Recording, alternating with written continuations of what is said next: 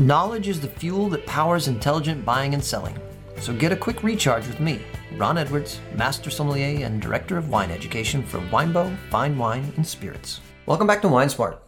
A lush, marshy, forested area sits at the southern end of Lake Garda. The landscape is a remnant of a glacier that dug out Lake Garda and then receded, leaving glacial till and a slowly receding body of water.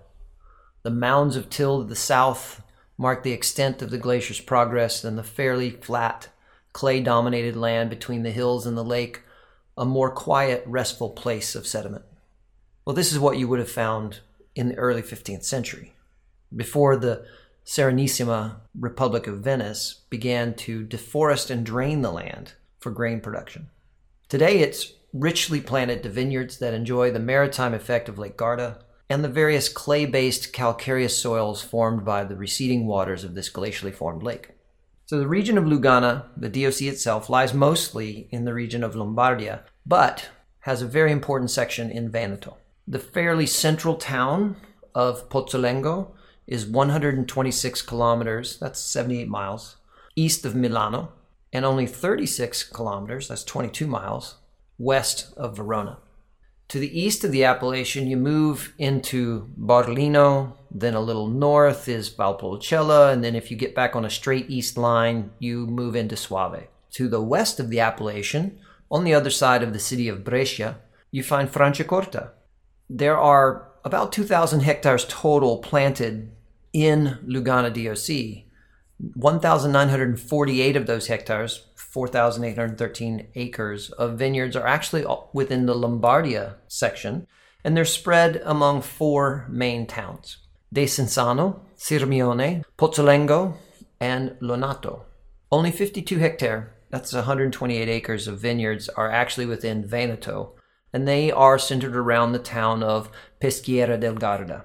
What's interesting, however, is even though there's only 52 hectares within Veneto, 60% of all the wine bottled under the DOC Lugana is bottled by a producer from Veneto. Also, one of the most noted sites in all of Lugana, kind of considered a cru, is San Benedetto di Lugana, which is over near the town of Peschiera del Garda. Lugana in all its forms is at least 90% Turbiana, which is a local name. It's a synonym for Trebbiano di Lugana. And in practice, most producers are pushing that to 100% or very close to it. A 2022 study by the Departments of Crop Science and Biology at the University of Milan came to the conclusion that Turbiana, or Trebbiano di Lugana, is very similar to Trebbiano di Soave. Well, we already knew that Trebbiano di Soave is actually the identical genetic grape to Verdicchio that you find in Castello di Jesi in Marche, which I found that really interesting because in 2012, Wine Grapes, published by Jancis Robinson, using the same university's research from 2008, had found that Turbiana, i.e. Trebbiano di Lugana, and Verdicchio are genetically the same. Lugana DOC offers 5 different wine styles within its specifications, but all are white. Most of them are crisp and refreshing and soothing in texture simultaneously. And then there is one, which is a late harvest, Vendemmia Tardiva, that is richer and not as crisp because it's got some residual sugar to it. And their overall structure for all but the Vendemmia Tardiva are kind of along the lines of a classic Chablis. So if you're thinking about who buys wine from you and you're thinking about the fact that they like crisp, driven white wines from Europe that may or may not have oak, then Lugana needs to pop in your head because it has a texture that is similar to lighter weight Chardonnay, but it has its own very unique Italian-esque kind of flavor profile, which we're going to talk about in a minute. But the beginning point of Lugana DOC is just simply Lugana Bianco. It's intended to be crisp and minerally. It very often has a little salinity from the nature of the soils there, which is really charming. It tends to show orchard fruits, apples as far as unripe apricot type of flavor profile, and a yellow citrus note. The law actually states that it has to have a minimum of a natural alcohol by volume of 11%. What I find very interesting is that the law specifies the minimum total acidity for this wine at 5 grams per liter, which is fabulous because that kind of guarantees you're going to have a lower pH style. One wine I looked up, the pH was 3.2. A Reserva with a total acidity over 6 was 6.9, I think, was actually 3.4. So we're talking about the textural tartness comparatives of when we're talking about Burgundy. Lugana Bianco does not have a stated age. Superiore is the next category, and like in all other places, Superiore is going to ask you to have a little bit more potential alcohol from the very beginning, basically be a bit more serious wine. In this particular case, it's intended to have a layer of complexity brought through aging on the lees and or oak. Lees are not specified and oak is not specified, but in practice, in the appellation, this is what's happening. They're either aging in stainless steel using lees techniques, or they're aging in some usually large oak vessels, not a lot of small oak vessels at this level for sure. And what you get out of this is a note of hazelnut, a little riper stone fruit. Instead of being unripe apricot, it might go all the way into apricot or peach. There's definitely that citrus drive, although it moves from it still has the yellow citrus, but it can move towards a little orange citrus. And this category of wines being a little more substantive is going to have that salinity almost every time. They have to age these a minimum of 12 months from October 1st of the harvest year. And then they're required to have a minimum natural alcohol by volume of 12%. They keep the same total acidity, so they're not trying to make them any tartar. They're just making them a little rounder.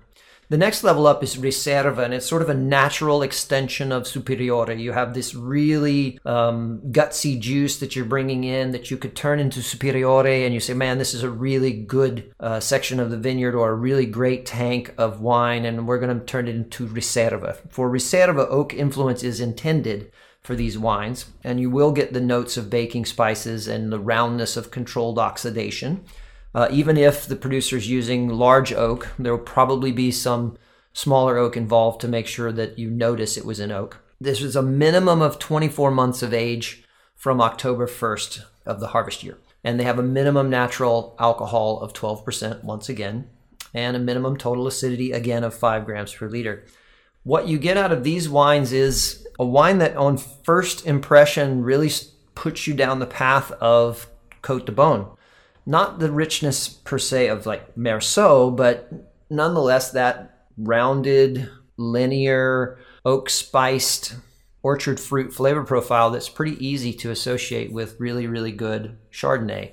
What comes in that isn't Chardonnay is that little bit more orange-oriented citrus note, and certainly that hazelnut, roasted nut character that is very common for this particular grape variety. Now we get to the Vendemmia Tardiva. This is late harvest. It's the exact same terminology that you see in Alsace as Vendange Tardive.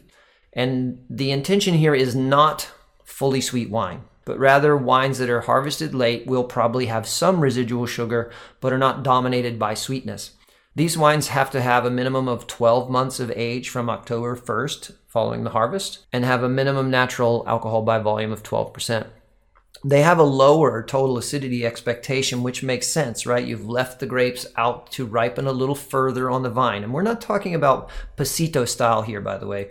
Ripen a little further, not desiccate or raisinate. And 4.5 grams per liter of total acidity is the minimum, although in practice it's probably more than that. The final one, which I think is super important to talk about, because each time I've had wines of the Spumante style from Lugana, I just get a big smile on my face because they are absolutely delicious. Turbiana is naturally suited to making sparkling wine just like Chardonnay is. It has flavor, it has texture, it has weight, but it also has an acidity driving through, which is really great for especially metodo classico or traditional method wines. In this particular case, the DOC allows for both styles of production. Charmat method, meaning tank fermented, and also metodo classico or traditional method where the second fermentation happens in the bottle from which you're drinking. They have a minimum natural alcohol by volume of 11.5%, and a total acidity now has to go up Instead of being 5 like it is for the still wines, the total acidity minimum is 5.5 grams per liter, which is very encouraging to me because great sparkling wine needs to have higher levels of acidity at the very beginning.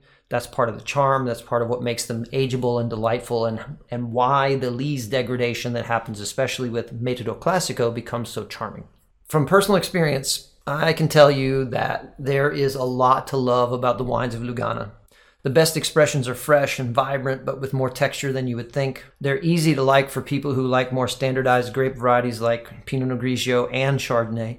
They have a foil of salinity, and I just love how great a partner they are on the table with all kinds of everyday meals, from simple roast chicken to seafood to lighter pasta dishes. Check out in the show notes for a link to Zenato Lugana, as that is a great option for the Bianco or Reserva style, and they also make a Metodo Classico style, which I have on a regular basis.